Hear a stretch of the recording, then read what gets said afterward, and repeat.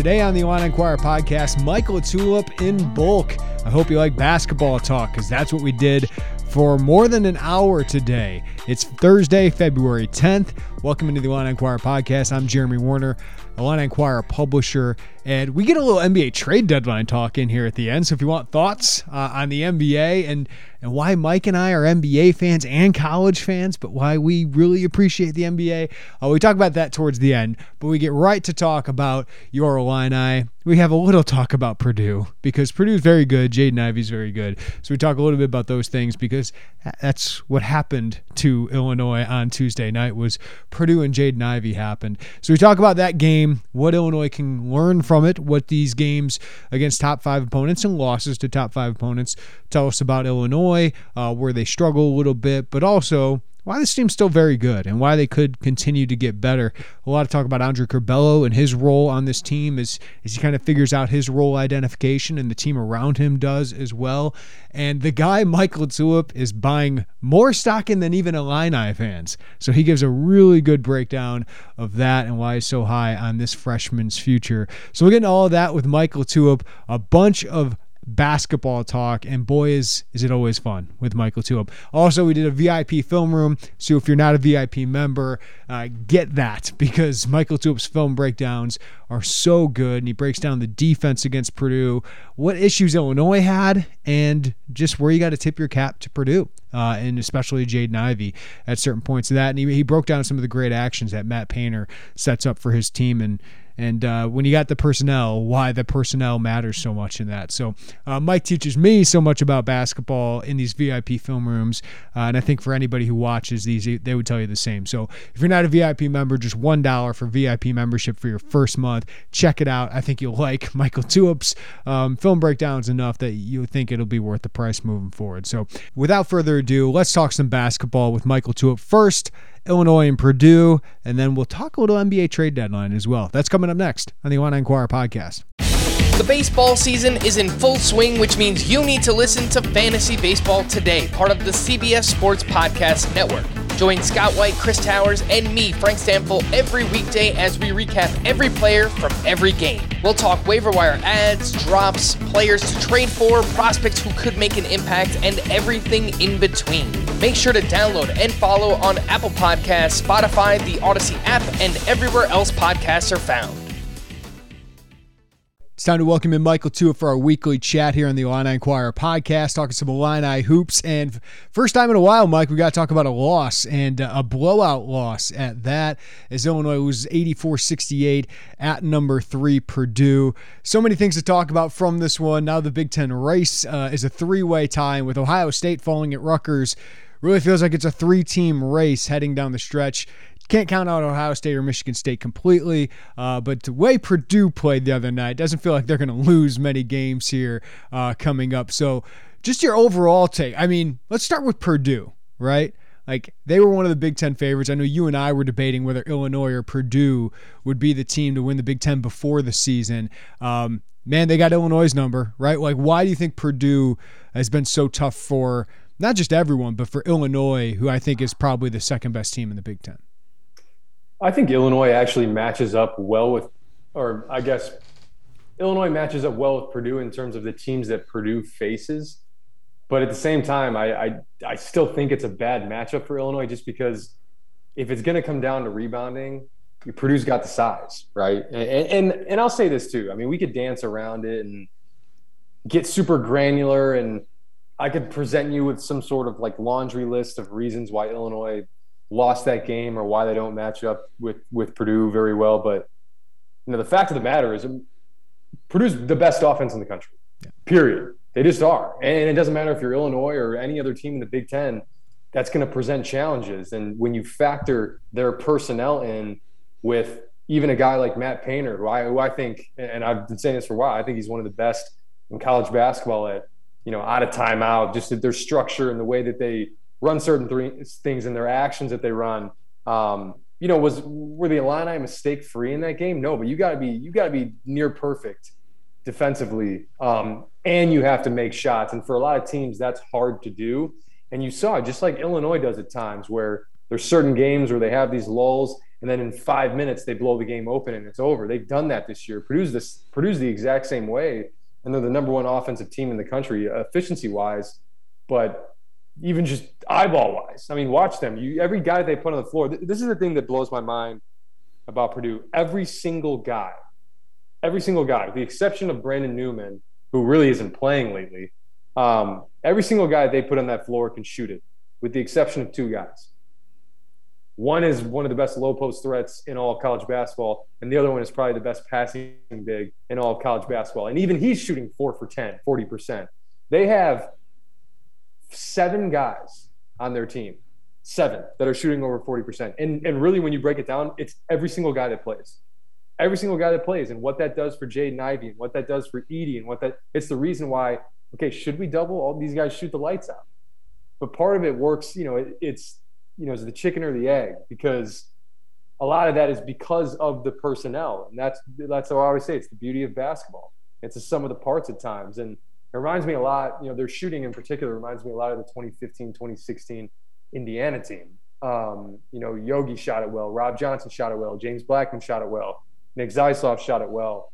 And then like guys like Max Bielefeld, right? All these different guys come in, and I think they had 5, 6, maybe 7 guys that shot over 40%, and they won the Big Ten, right? And I know they went down to North Carolina in the tournament, but this Purdue team, man, their offense, and it's not only just what they run or how they run it, it's the pieces.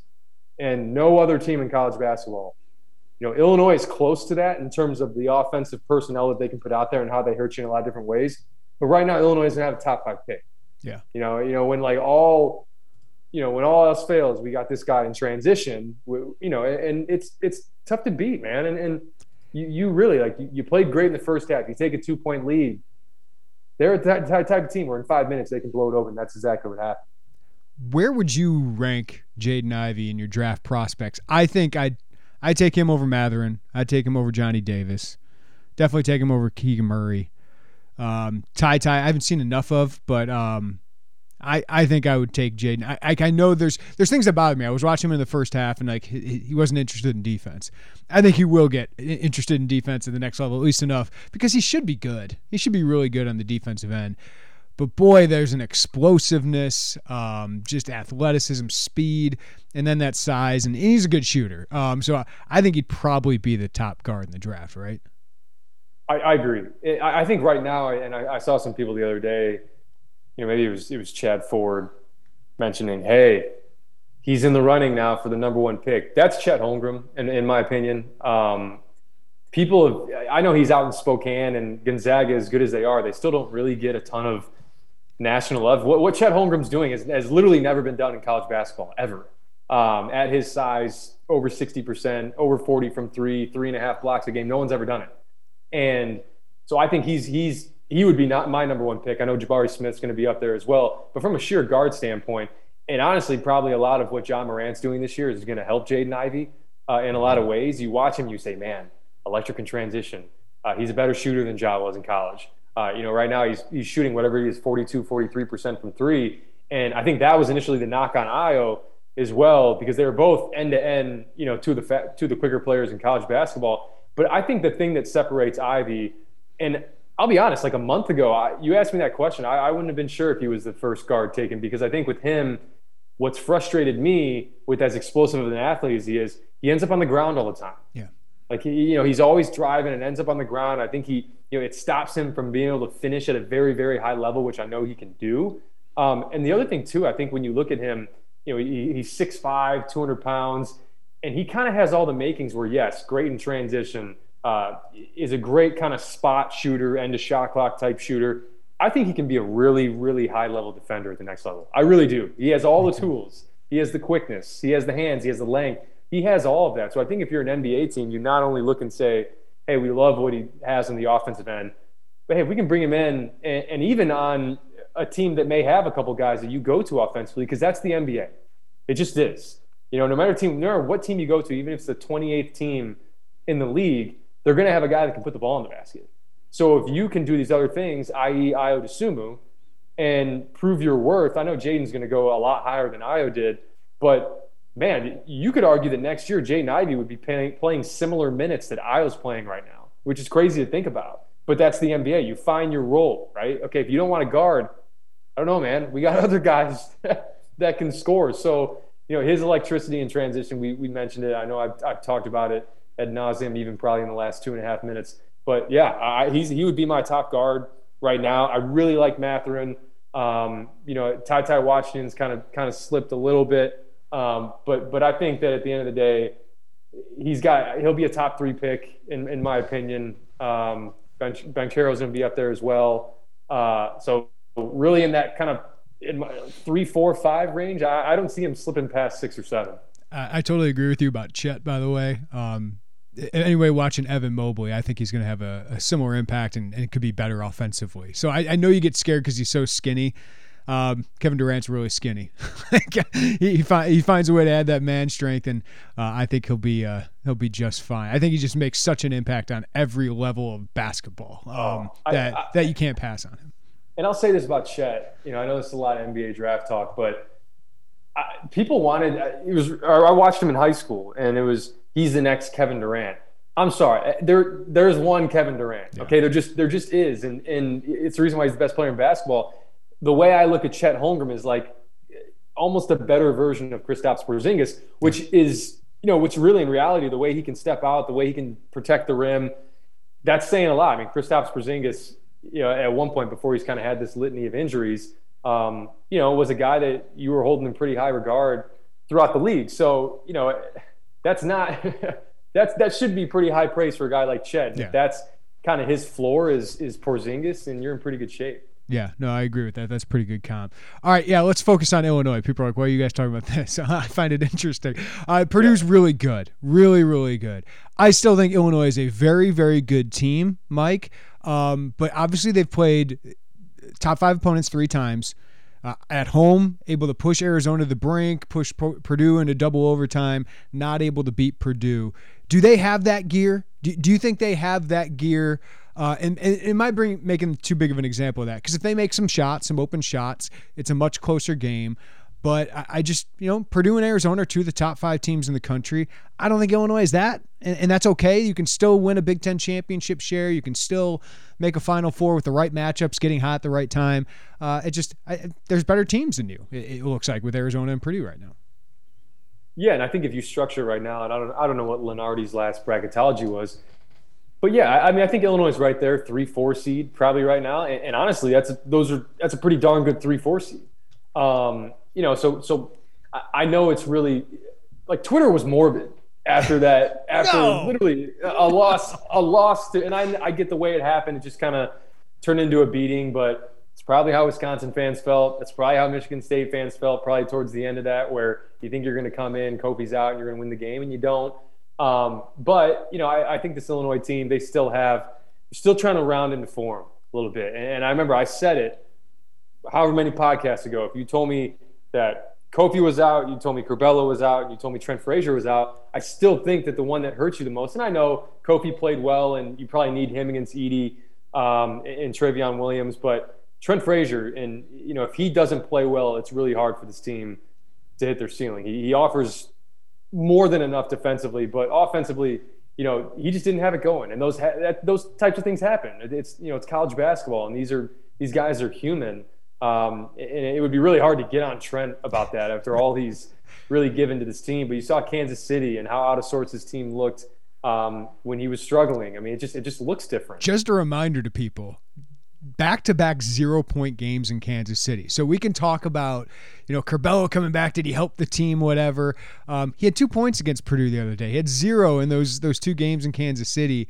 I agree with you, Mike. Like, he has to be good for this team to be good, just because, he's a very, very good player, and Curbelo can help you overcome those things. But it's kind of interesting. The nights they've struggled, I don't think it's a coincidence that, he has struggled. Trent Frazier has. Yeah, and I'll mention this about Trent, and I said it before the game.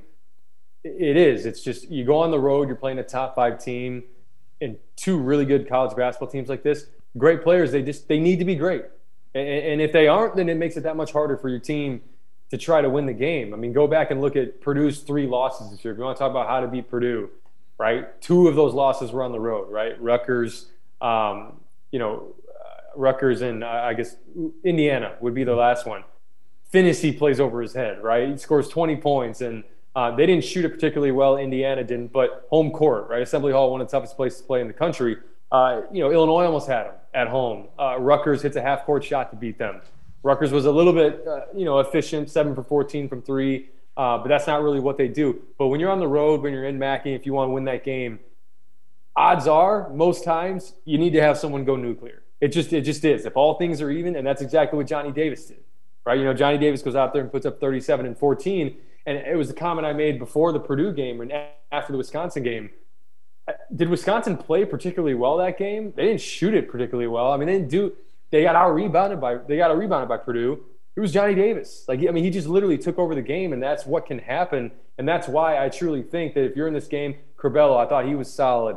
Kofi was solid. And if Trent has one of those Trent games where he goes on a flurry, gets on his heaters like we talk about, I think Illinois can come out of that game and win it. But it's hard too. We'll break it down in the film, and a lot of it's how they structure their offense. And there were some mistakes on Illinois' end, but the offense is structured so that you do make those mistakes. So yeah, I think for a guy like Trent, he's frustrated, right? You want to come in there and play well, and then you get dinged up, and I know that hurts. That hurts. When you get kneed right, by a Jaden Ivey coming full speed off a ball screen, right where he got kneed. Man, I can't believe he came back.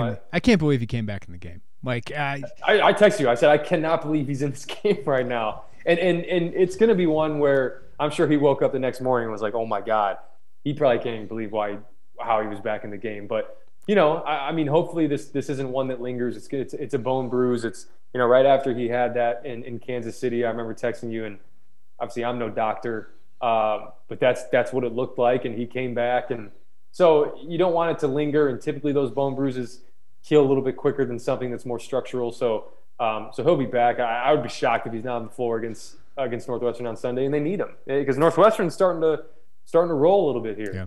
I do want to even this out. Like Trent against Arizona was the reason you were in that game, right? Yeah. At 27, Marquette, he was the reason you were in that game at 23. So he didn't always have bad games in their losses. So I just want to even that out. But to beat a Purdue team, I think you have to have Trent Frazier play pretty well.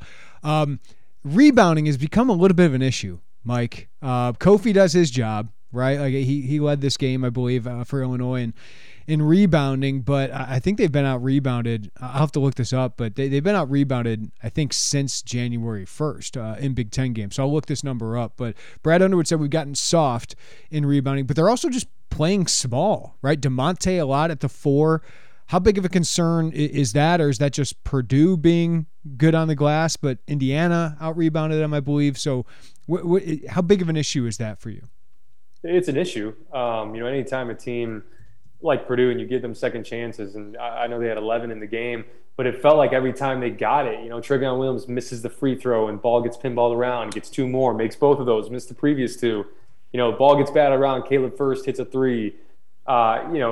It's when you have the teams like this, when you give them more chances on the offensive glass, especially the number 1 offense in the country, they're going to make you pay. So, yeah, I do believe it's an issue. Is it going to be an issue against certain teams in the Big Ten? Probably not. But if you want to achieve what you want to achieve and you want to win games in March and win the Big Ten tournament, then it has to get rectified. And I'm looking specifically, and I know Jacob Grandison, he's typically given up some size, and but Trent can't come out of that game 33 minutes, one rebound. Plummer can't have 0 rebounds in 32 minutes, and Grandison 2 rebounds. And the amazing thing, when you go back and when you watch the film, there are 2, and if the defensive rebounding is something that Brad Underwood wants to address, there are going to be 2 guys that you see playing a little bit more on this team who are great defensive rebounders, and it's RJ Melendez and Benjamin Bosmans-Verdonk. I thought Bosmans-Verdonk, and we can go off on a tangent there, I'll stick with the rebounding. I thought he was tremendous. I do too. I know he missed a bunny around the rim, but kept the ball alive. Plummer hits a 3, ripping balls out of guys' hands on the defensive glass. Great in the gaps when Jaden Ivey's trying to get downhill. I thought he was outstanding. I know he played 6 minutes in the game.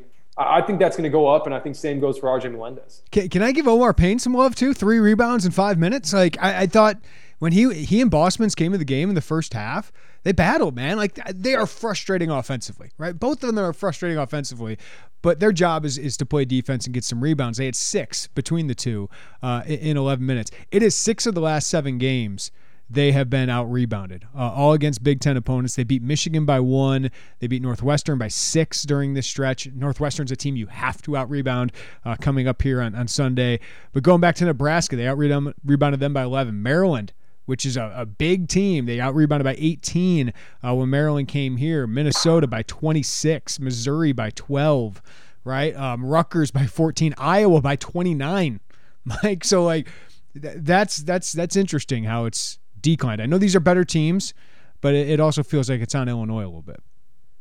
Yeah, and I think you got a guy like RJ Melendez who his confidence, you can see it's growing, continuing. I mean, there was a point at the end of the game where you talk about missing shots, and guys kind of not stepping confidently into shots. I thought in that second half, RJ Melendez hit that shot right in front of the bench for 3 towards the end of the game. And I don't know what Brad Underwood said when he turned around and looked at the bench, but I would imagine it's something along the lines of, that's how you step in to a shot confidently and knock it down. I mean, that's what that looked like.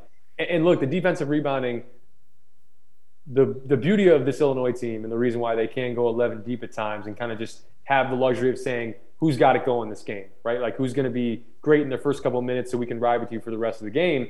And I think those two guys in particular, when you're struggling to rebound with – Kristaps Porzingis just got traded, by the way.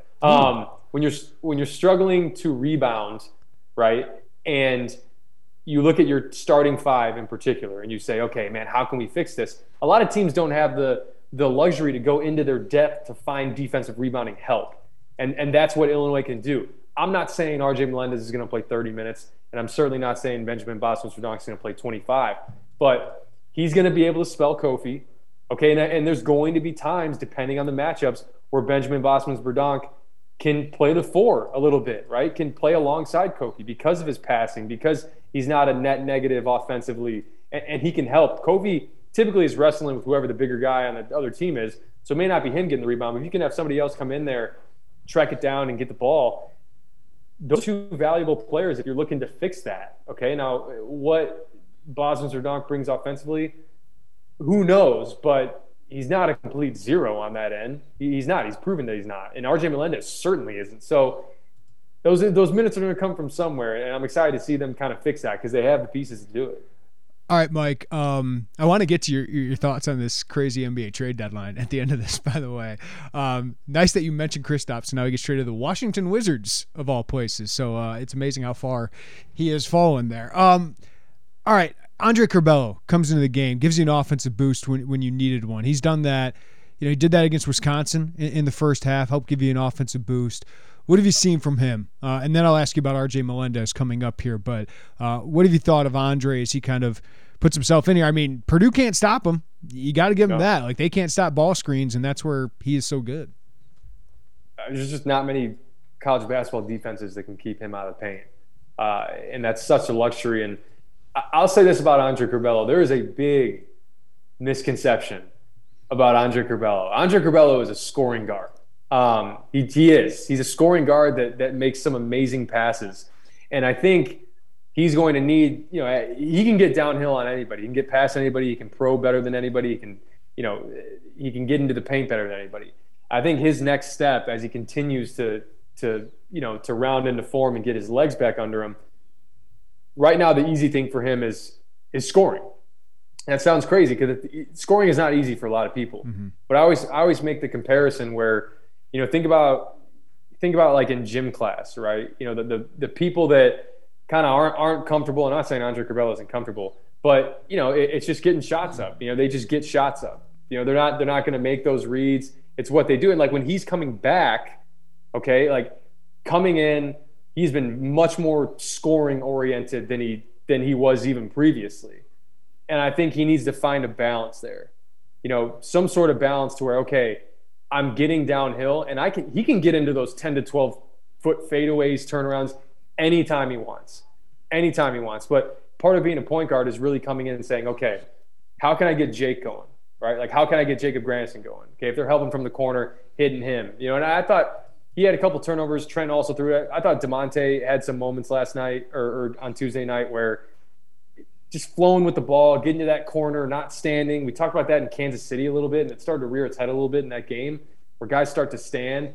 But I think for Curbelo, look, you see how talented he is end to end, how talented he is from that 10 to 12 feet. He's actually been shooting it a little bit better, a little bit more confidently, and that's going to be an interesting development a little bit. You don't want him to get carried away with it, but yeah, I mean, if you're going to help off of him in the corner, drive and kick, love that. Now, like, do you want him 6 times a game coming off ball screens and shooting threes? Probably not, because part of what makes him good, and Trent's done a really good job at this. Trent's really excelled and developed in the way that he is making reads off of ball screens and throwing to the back action, getting downhill, guy helps in, making those drives and kicks.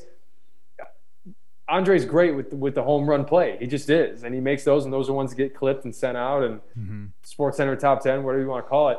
But making the simple reads, and I'm not saying he's not doing it, because he is, if he wasn't scoring the ball and not making the simple reads, now you're wondering kind of what he's giving you offensively. He's been shooting free throws well. He's been scoring. But if he can put it together and not come out of a game where he plays 21 minutes and has 0 assists, then I think this Illinois offense especially hits another gear.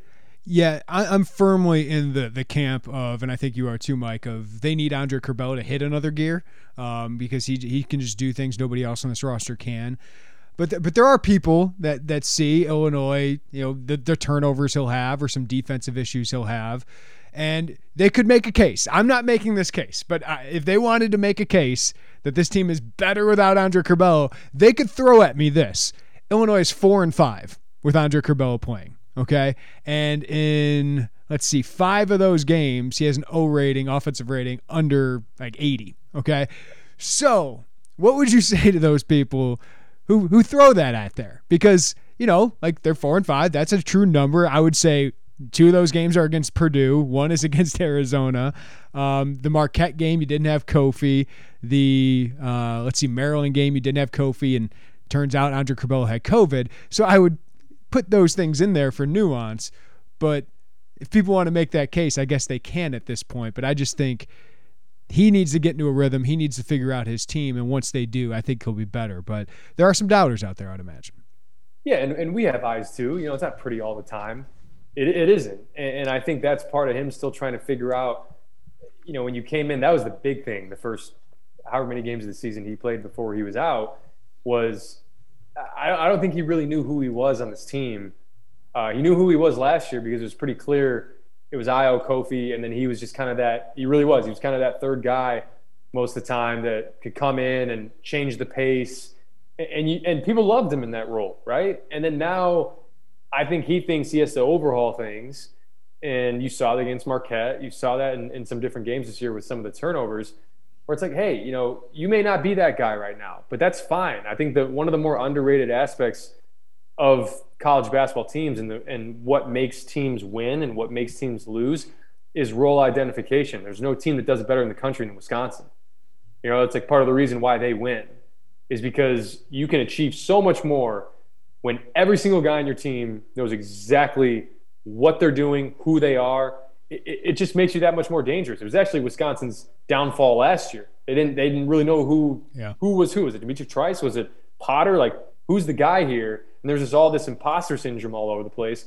And for Curbelo, I think it's a little bit similar where it's, okay, I'm scoring. Like he comes back, he's scoring a little bit more.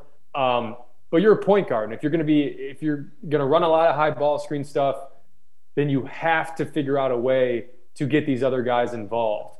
And that's not to say, hey, man, stop scoring, because you can do those things. And part of his scoring and downhill nature is going to draw attention. But it's just thinking the game in a sense where it's like, you know what? I'm coming into the game, and I know that this team, when Jacob Grandison and DeMonte Williams and Trent Frazier are going, we don't lose many games.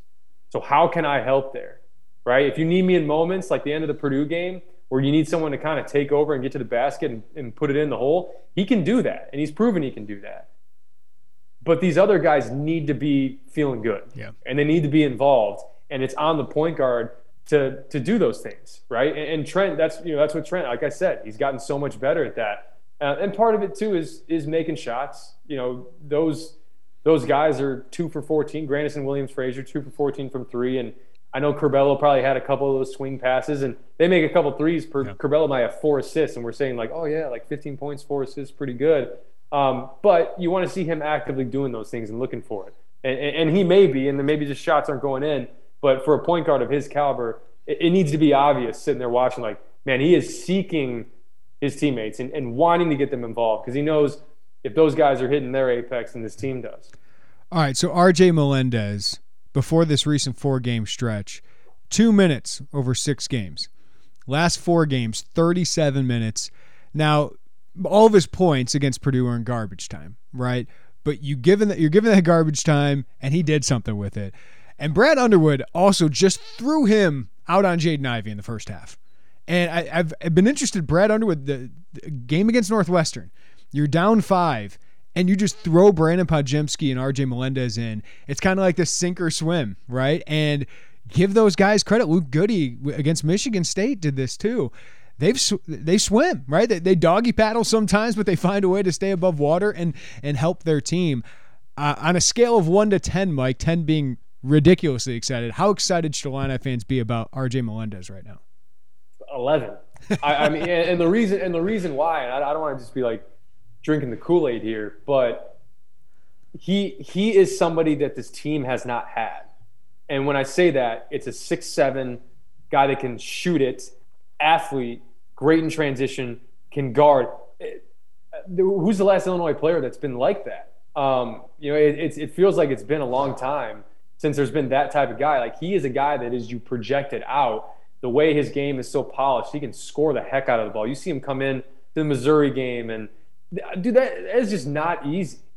Like, you've been sitting all game, you're cold, you're like, your fingers are cold, your feet are cold, and like, he's just he looks like just kind of a natural born scorer who can get to the spots, right? He gets to his spots, and there should be a lot of excitement around this kid. And that's not to say, hey, now hold him in regard of like an NBA lottery pick, because I do think down the road he projects as an NBA type player. He can handle it, right? He can shoot it, and I'll show some stuff in the film.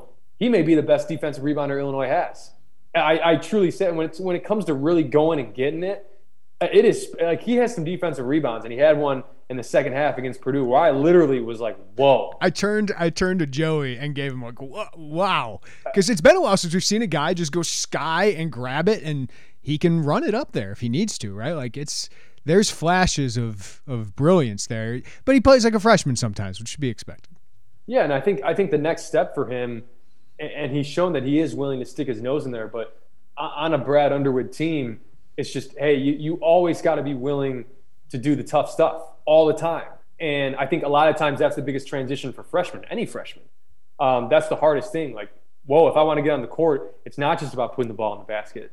It's not just about flying around getting rebounds. Like, you have to do those tough things, and these freshmen will come along and continue to do those things. And RJ Melendez, seriously, like I think Brad Underwood mentioned, and the word that you can use is like he's going to be a star. Like, he is. He's going to be a star. I drinking the Kool-Aid. I love it. I just think when you look at this team and what they could potentially lose, to be able to have a guy like RJ Melendez who, and I know there were a lot of people that were excited about Coleman Hawkins, and I know he's had a rough go of it, and I've said it before, it's not an easy position to be in. But having a guy like RJ Melendez who can soften the blow of some departures, then you go out and you go to the transfer market, wherever, and a lot of these guys develop.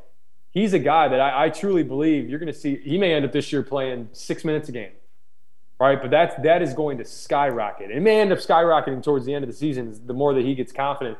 Because if you see Brad Underwood putting that guy in, it's the same thing with Billy Donovan and Ayo Dosunmu. If you see him putting a freshman in on Jaden Ivey, there is a lot of trust there, and there's a lot that coach likes, and I think it's for good reason. Just to make the comp, I think, people were excited about Coleman Hawkins, the idea of him, right?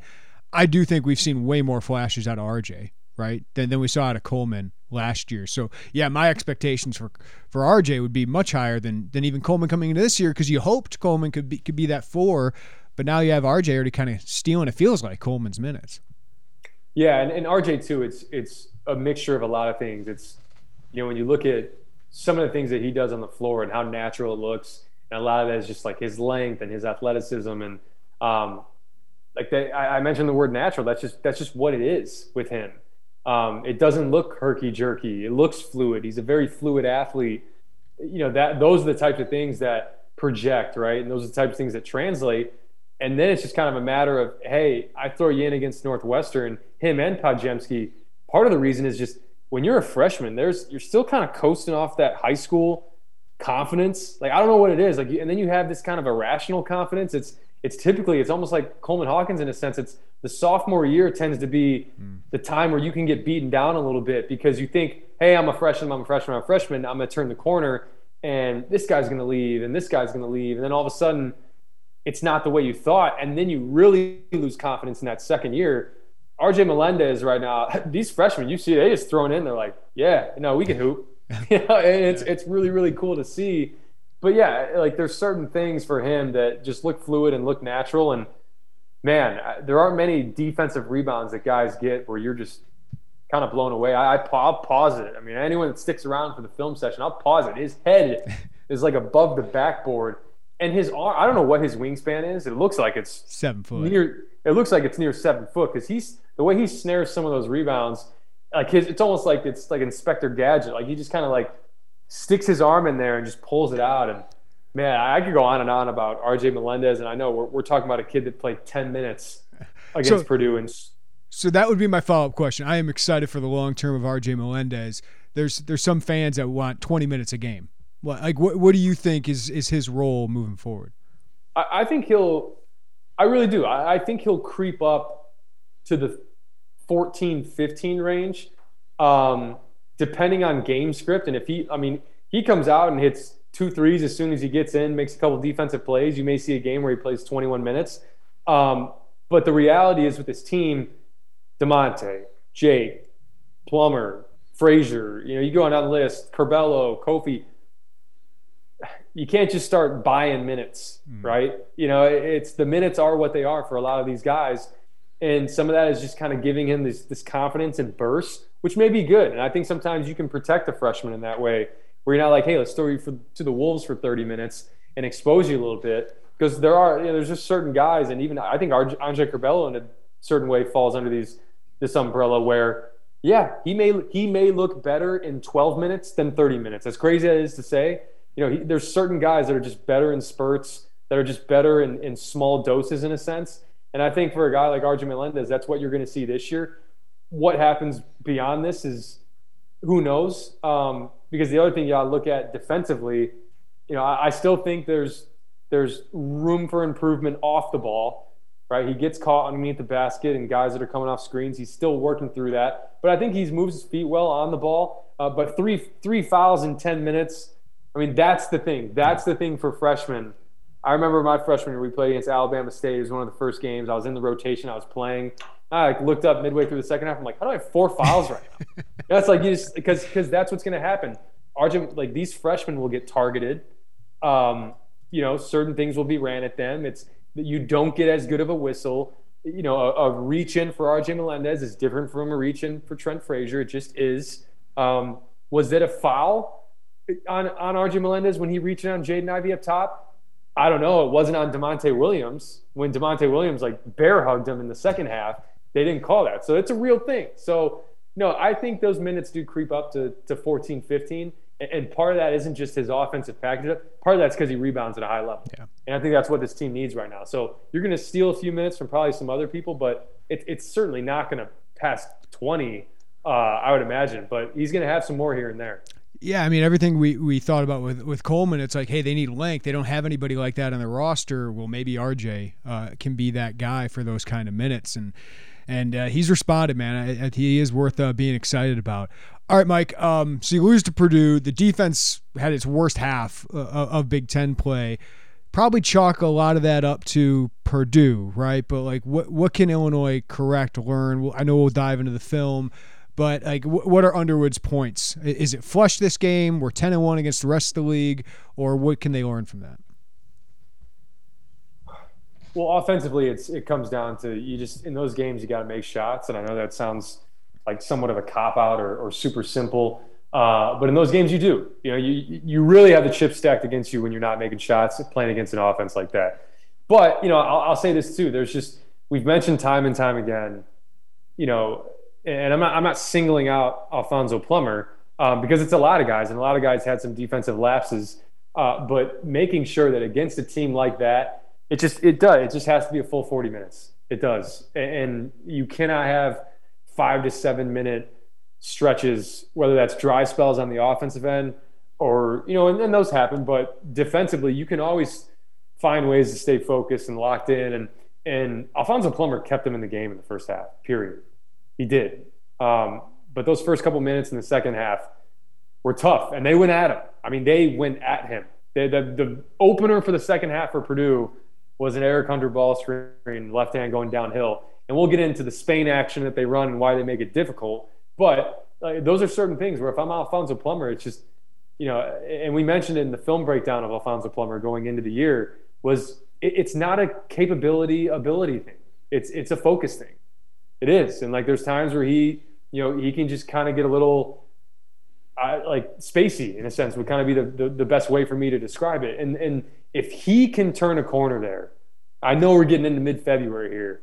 I know we've been talking about it for a lot of the season, but he's shown in flashes, and maybe this game is a wake-up call where it's like, hey, man, you can do all the amazing things offensively, but if you don't guard and if you get lost and if you don't pitch in rebounding, then this is not going to look good. And but yeah, I mean, I think you look at the film and there's certain things that you say, hey, maybe next time around when you play Purdue, these are things that we can do. But Purdue just makes it tough on you. And I could talk about scheme and this and that, but I'll go back to what I said before the game. Both teams are going to have a good game plan. They are. It's a massive Big Ten matchup. It's against two really good teams. Game plan. These are two of the best coaches in the country. I really thought if Brad Underwood won that game, he'd have a legitimate case, and I still think he does if they win the Big Ten or get close to be a coach of the year, given all the illnesses and guys that he's had out. But game plan is going to be great. We know that. Great players. You just in those moments, and it's not an indictment on Trent Frazier. How could it be? Because of all he's done this year. But in those games, it's hard to have a tough offensive game and think that you're going to come out and win it. So you go back in. There's a chance you'll see them about a month from now. Yep. And there could be a good chance you see them again in a month and a half from now, or whatever that's going to be, a month and 3 weeks in the NCAA tournament. So you got to find ways to be creative, and maybe that's more than 6 minutes for Benjamin Bosmans-Verdonk. And I don't want to come away from this saying, how do we beat Purdue? It's more Bosmans-Verdonk, because that sounds insane, but there's certain things that he adds that helps shield things defensively, especially on the glass, that will allow this team to say, hey, now we just got to knock down some shots, and they're capable of it. So I want to see another matchup against Purdue. Yeah. I think Illinois can get them, but they're a tough matchup for everybody. Yeah, in Indy, that would be electric with those two fan bases that care so much about basketball. That'd be a lot of fun. All right, the upcoming week, Mike, as we get out of here, Northwestern, Rutgers. Northwestern at home, got to win. Rutgers on the road. The RAC's a tough place to play, man, is Ohio State, and it's probably Big Ten title hopes found out last night. But those are two games, if you want to win a Big Ten title, you got to win. So what's the key? You mentioned the RAC. I mean, we talk about Indiana. I know, historical Big Ten, Indiana, Purdue, Mackey. Rutgers is in the Big Ten now, and the RAC's probably a top 3 toughest place to play in the Big Ten. Why? I don't know. I remember everybody probably remembers the NBA 2K 3 overtime game, NBA 2K stat lines that were in the 3 overtime game in 2016. I was redshirting that year. It was a classic, Mike. I've been talking about that game for 6 years. It was just it's like so you look at the stat sheet, makes no sense. It's Malcolm has 35 and 14. Mav has 26 and 12. Coleman Land hit 6 threes. Corey Sanders has 39, 12 and 9. And then we go into 3 overtimes. That gym, it's small for one. So small equals loud most times. It's hot. It's just I don't know if it was just the game we played there. I only went out there one time, the whole arena smells like bus fumes. Like it's just it's a weird place to play, and the crowd's kind of right on top of you in a sense. It's an odd layout, and I just think there's certain places that you play. It's almost like the really aesthetically pleasing, beautiful, the Shot or Nebraska's arena. All those are actually pretty easy places to play in. I know Illinois has kind of had some shaky Nebraska trips, but some of those arenas are, you feel comfortable. The NBA arenas, like they're just like, oh, this is beautiful. Like the crowd's nicely spread out. But some of these weird, funky places like the RAC, where it's an odd structure and students are kind of right on you, it makes it tough. But also they play with a different edge at home. And that's the one thing. And, you go back to Piscataway last year, Mulcahy won that game for them. DeMonte gets the flagrant foul. They kind of lost their heads. Curbelo was turning it over, fouls out. There was just certain things that happened in that game. And then also, I forget what the score ended up being. I think he gave up 92 points in that game. It was insane what they did defensively, and how Rutgers played. But in Northwestern too. Northwestern has proven, 59-51 or 58-51, whatever they beat, Indiana by, they're down for a slugfest. Let's go. Let's play in the 50s, and that's part of the reason why they almost got you in Evanston. So you're going to want to make shots. Keep going to the big fella for sure against a Northwestern team, but if you want to beat Northwestern and beat them enough to where you're not hanging around and at the last meeting saying, man, they're still right within 4 points, you got to make shots. You just have to. So, those are kind of the two things for Rutgers. Rutgers, you got to bring the edge for both games.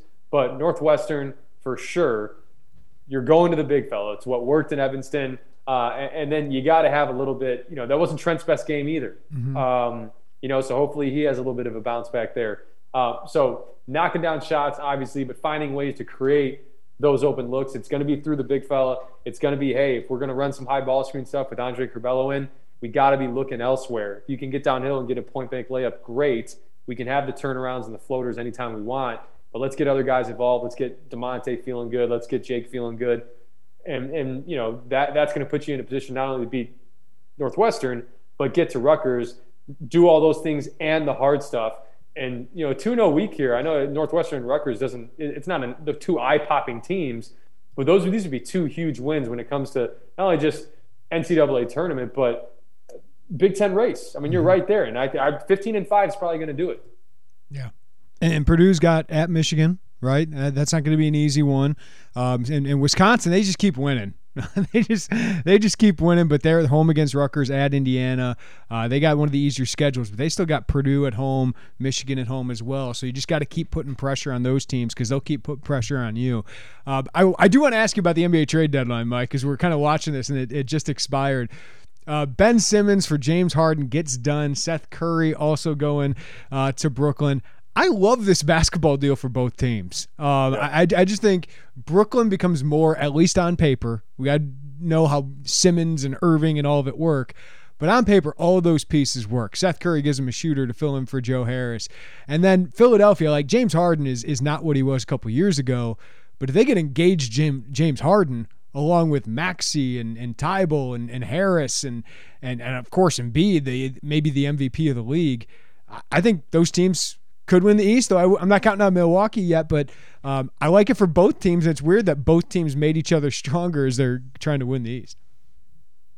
Both teams got better. I think you're right. I would honestly say the Nets probably got even better than the 76ers because it'll be interesting. I want to see how that fit is with Embiid and with Harden. But with a guy like Simmons, and I know there are a lot of question marks around what's he gonna, who's he gonna be, what's he gonna be. The thing that he knows that he's not is he's not one of the best two players on that team, and that's fine. I think Ben Simmons as a third option is really good. The guy's an all-star. He's a top 5 defender in the league. I think that's what people forget. His floor is first-team All-NBA defense. Mm-hmm. Okay, and it's a really good playmaker. So I think a lot of teams would take that. I think we all get caught up in the passing up on a dunk against the Hawks type of stuff, but his career as a whole proves that he's a good player, and I'm a fan of Ben Simmons in terms of his game and what he brings. And I was waiting for somebody to deal for him because I think it would make their team better and this Nets team in general. And I truly believe this. There are two key pieces to this trade, and it's probably the reason why it happened. And it's part of the reason why one guy was probably left out of the trade. And they're both pretty much similar players, and now they get to play together. I believe, just a thought on my end, the person that made this trade possible and the reason this all went down was Seth Curry. I think that Sean Marks said, you got to give us Seth Curry or we're not doing this.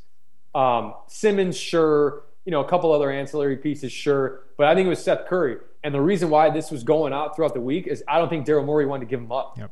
And that's part of the reason why Patty Mills wasn't involved in the deal. Because I think Sean Marks probably holds Patty Mills in the same regard that probably Daryl Morey holds Seth Curry. But the reason why Patty Mills is still in Brooklyn is it was probably non-negotiable because Steve Nash has mentioned what Patty Mills means to that locker room. And I think with a team that has – you're bringing in Simmons, you got Durant, Durant kind of goes to the beat of his own drum. We know for sure Kyrie Irving goes to the beat of his own drum. So right now you're in a situation where you keep Patty Mills, good locker room guy, and oh, by the way, you just added the best – I say this, I know his brother is the best shooter ever, but by percentage, Seth Curry, I believe. I think he's still above Steve Kerr. I'm pretty sure he's the best three-point shooter percentage-wise in NBA history. So you got him. You got Joe Harris coming back from this ankle injury. You got Kevin Durant, who's one of the best shooters in the NBA, right? And you got Patty Mills, and you got Kyrie Irving. So this team, and now you got Simmons, and you surround him with all these shooters, which is the exact reason why it's almost like, hey, if Draymond Green wasn't a thing, Simmons would probably be really great in Golden State. Would be really great for the Warriors. He's going to need to play on a team that has space, and that's exactly what this Nets team offers. And, as we were sitting here doing this podcast, I was borderline distracted because it was just, Dennis Schroeder, is getting traded and all these guys are getting sent elsewhere. And that's what you love, right? There was a point during the NBA trade deadline you're like, man, is the best thing we got Sabonis going to the Kings, like Dante DiVincenzo and Marvin Bagley headlining a 4-team trade? And then you get just fireworks, and now you got Woj dropping Woj bombs that aren't even actual deals. It's just teams that aren't dealing anybody. He just put out a tweet that says, no deals for the Knicks, sources tell ESPN. Yeah. And I think he's just going through every team. Jeremy Grant staying still, which I would have been a really great fit for the Bulls, in my opinion, if they could have pulled it off. But I want to ask you that. Craziness. I want to ask you that, Mike. They're the one team in the East that didn't make a move. Of course, you have Lonzo coming back. You have Caruso coming back. Patrick Williams, is coming back at some point. I get it. If you're the Bulls, do you want to, knowing what the East is right now, which Brooklyn and Philadelphia got better, you have a 2-year window here with Vooch and DeRozan to compete, but you feel like you get those guys back, maybe you can, but they also don't seem to want to mortgage the future and think the upside of trading a Patrick Williams for Jeremy Grant or Harrison Barnes, it isn't as good as say, hey, we'll just add a buyout guy, whether it's Goran Dragic or some big that can help them out a little bit.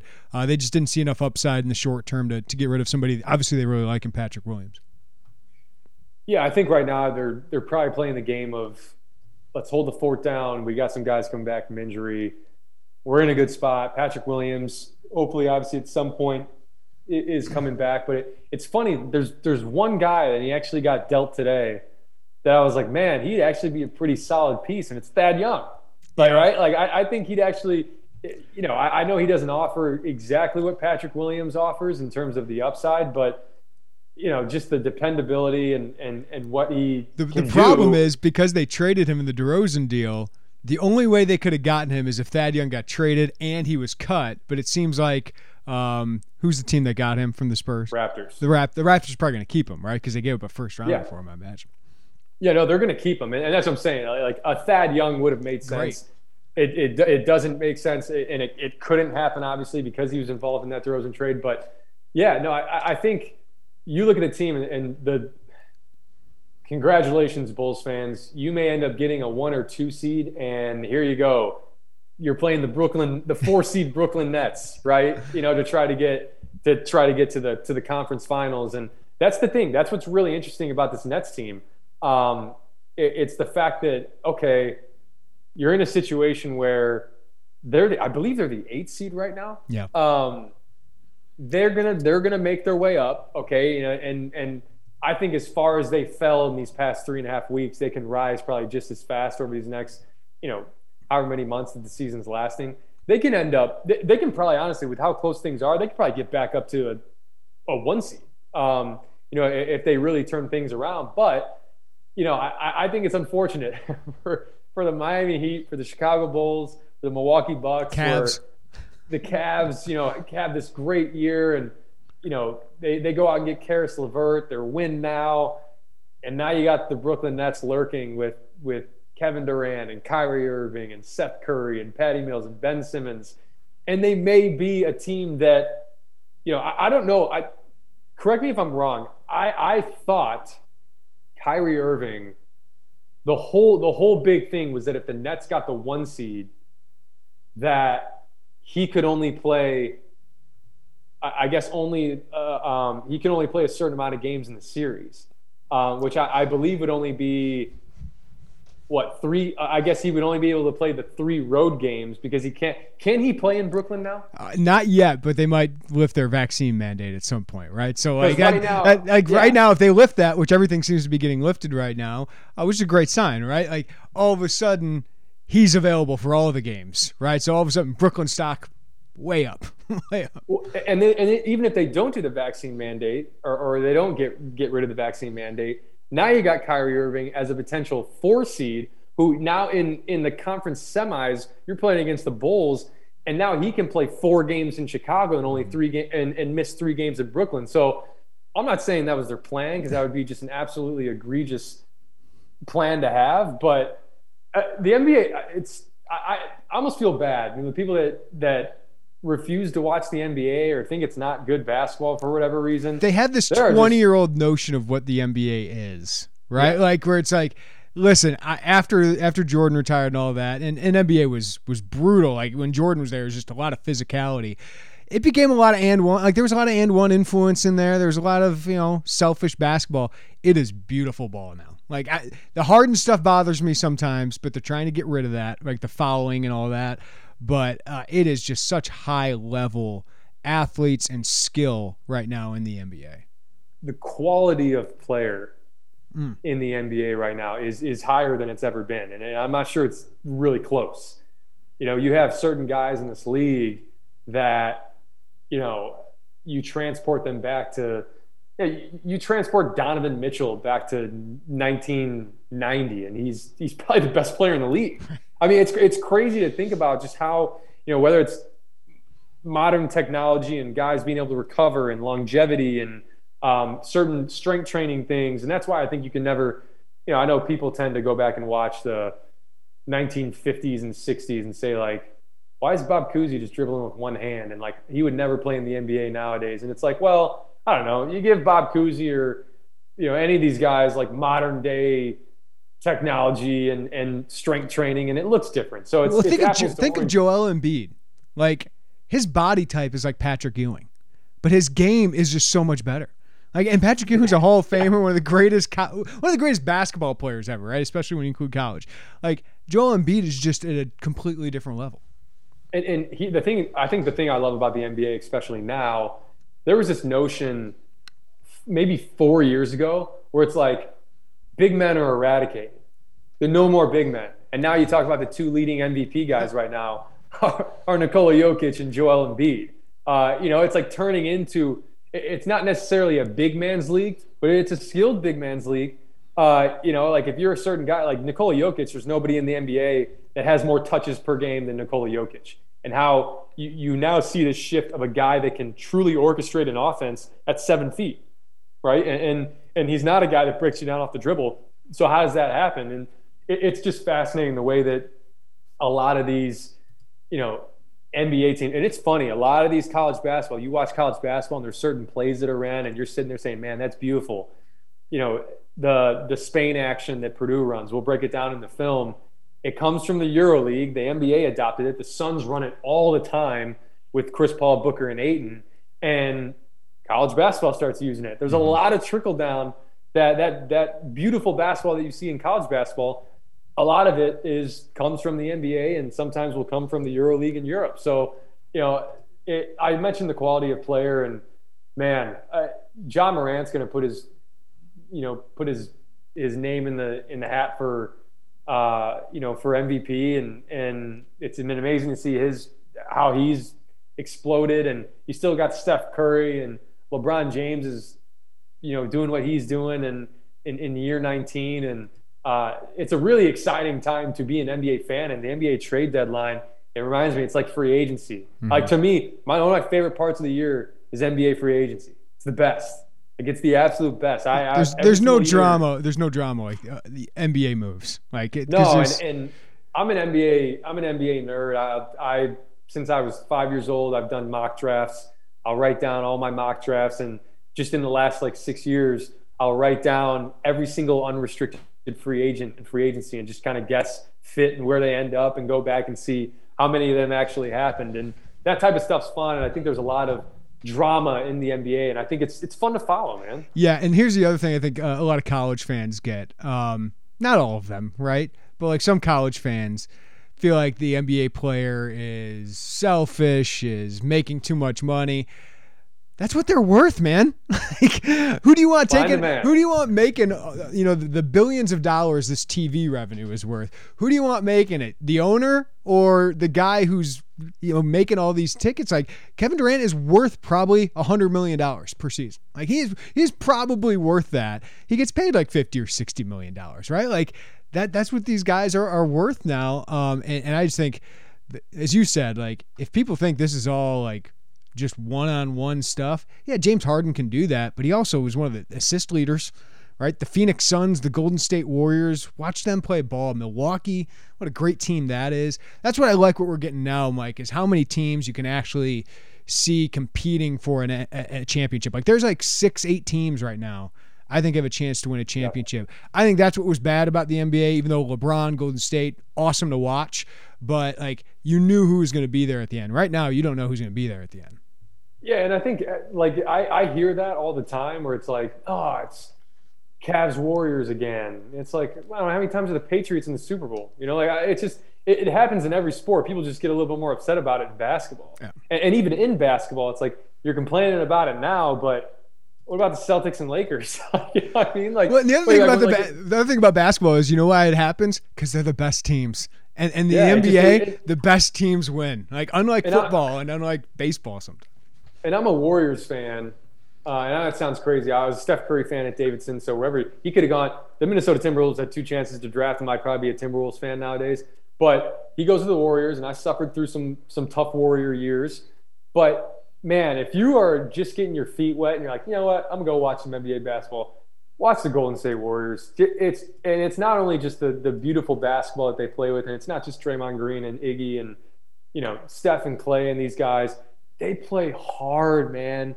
Gary Payton Jr. or Gary Payton II, Damian Lee, all these guys. Otto Porter. I know Otto Porter got trashed, for his contract and with the Bulls and with the Wizards. And man, he took a small deal, right? He bet on himself and said, I'm gonna go to the Warriors. And that's what the Warriors do. Like, you enter the Warriors factory and come out with more value, like JaVale McGee did. A lot of those guys are like, oh, okay, now Quinn Cook's staying in the league, right? I know he's out now, but he got himself a contract with the Lakers. And that's what basketball should be about, development. And, that's what you want out of your college basketball program. And that's what you see with some of these NBA programs. And Golden State is the biggest example of it. They take these laughing stocks like JaVale McGee, where you have this compilation on YouTube of him throwing the ball over the backboard, and he goes there and you're like, oh man, wait, he can help us win a championship because he protects the rim, he's a lob threat, and he's a good teammate. And he goes and he wins one with the Lakers. Mm-hmm. And what team is he playing for right now? The Phoenix Suns. So, it's amazing following those things and seeing man, this is what's valued in the NBA. And this, the cream rises in the NBA. There are no, imposters in the NBA. It's just, if you are good, you will rise. And you mentioned James Harden. There are certain things defensively that I can't stand about James Harden, but you will be hard pressed to find a more offensively talented player in the NBA than James Harden. It is unbelievable what he does. Best one-on-one player of all time, probably. right? All time. Yeah. Him, Kevin Durant are up there where it's just you kind of have no defense for it. I think, isolation, yes. I still stand by the fact that fully all-encompassing offense in general, Steph Curry is the best offensive player of all time just because of the chain reaction of what he brings. I mentioned on the pod, like their net rating during his slump and out of his slump is the exact same on offense because of the open shots he gives all of his teammates. Andrew Wiggins. I didn't even mention Andrew Wiggins. He goes to the Warriors and he's an all-star. He's an all-star starter. So, and he's shooting 41% from three, and a lot of that is the Warriors and a lot of that's Steph Curry. So I go on and on about the NBA, but it is such an amazing product. And I know, like, if the Celtics play the Hawks one night, you're on TNT, you're not going to clear your schedule because in your mind it's a meaningless NBA game. But if you truly watch it, man, like the switching, the rotating, like it's the reason why you may not notice it's because it's just so seamless. And there aren't many defensive breakdowns. So offense has to be that good. And for a lot of these guys, it is. And I'll tie it all back to Purdue, Illinois. You can have really good defenders like Trent Frazier. You can have really good defenders like DeMonte Williams. Better offense wins. Most times it does. It can beat better defense. And we saw that Tuesday night in Mackey, and that's typically what you see in the NBA. Hour talking ball with Michael Tulip. I love it. Thanks as always, man. We'll catch up next week with 2 must-win games for Illinois if they want to win a Big Ten title. They got Northwestern Super Bowl Sunday matinee, and then Rutgers at the Rack mid next week. Mike, we'll talk to you next week. Always appreciate it, man. Awesome. Thanks, man. Kind of lost track of time, to be honest with you, when I was chatting with Mike. So hope you enjoyed that. A little bit of extra NBA on the back end of this. But love talking hoops with Michael Tulip, and hope you do too. And don't forget, the VIP film room breakdown is great, breaking down what went wrong defensively against Purdue and just where you tip your cap to the Boilermakers, who are very, very, very good. All right, thank you for listening to the Illini Inquirer podcast. As always, give us a follow, a rating, review wherever you get your podcasts. Again, check out Illini Inquirer for all the latest on Illinois. Joey Wagner caught up with Tommy DeVito and T-Raw Edwards, the latest transfer. So if you want to hear from Illinois' new quarterback and new defensive lineman, he'll have some pieces up on that. Derek Piper with more big picture takeaway from Purdue, and he'll have the official visit primer for a 5-star prospect visiting Illinois, Kylan Boswell. He'll break that all down coming up as well at IlliniInquirer.com. Everybody have a great day. Take care of each other, and we'll talk to you next time on the Illini Inquirer podcast.